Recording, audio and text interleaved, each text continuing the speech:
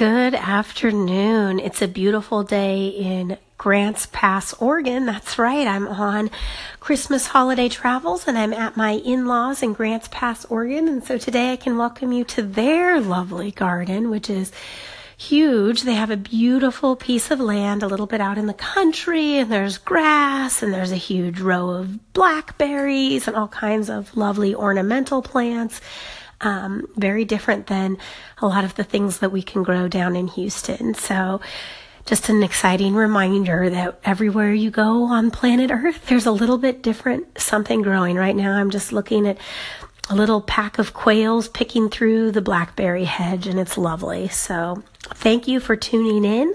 Today's topic is green onions, and this came from a call-in from Barbara Faison. Thank you so much for calling in, Barbara. I've added your call-in to my station, so hopefully other folks will be able to find you and favorite you.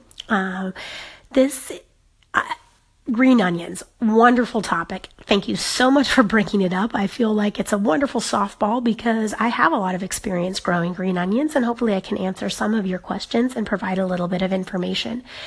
Green onions are a fabulous thing to grow, and the reason why is that they're extremely simple to grow, but also they fit into a category of gardening that I call grocery gardening.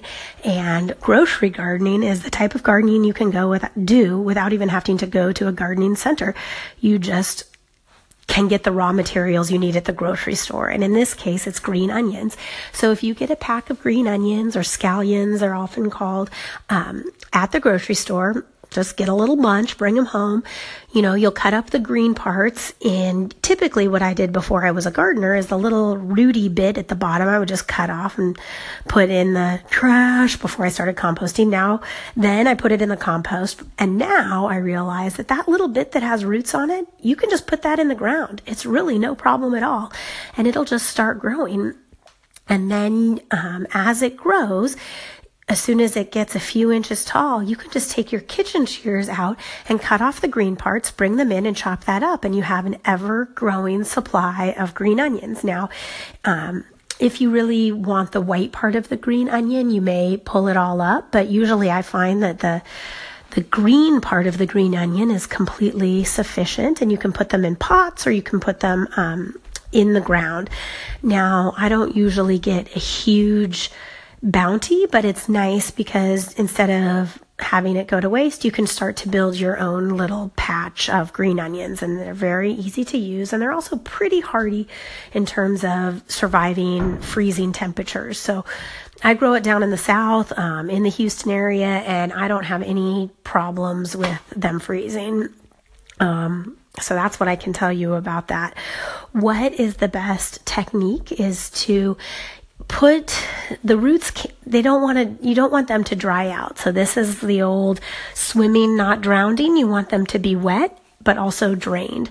So if you're not going to get a chance to put them in the ground right away, you can put them in a little dish of water, but you want to make sure that the tops are out of the water, because if the top part, that where you've cut, is in the water, then they will start to rot, and rotten onions smell terrible. So you don't want to do that.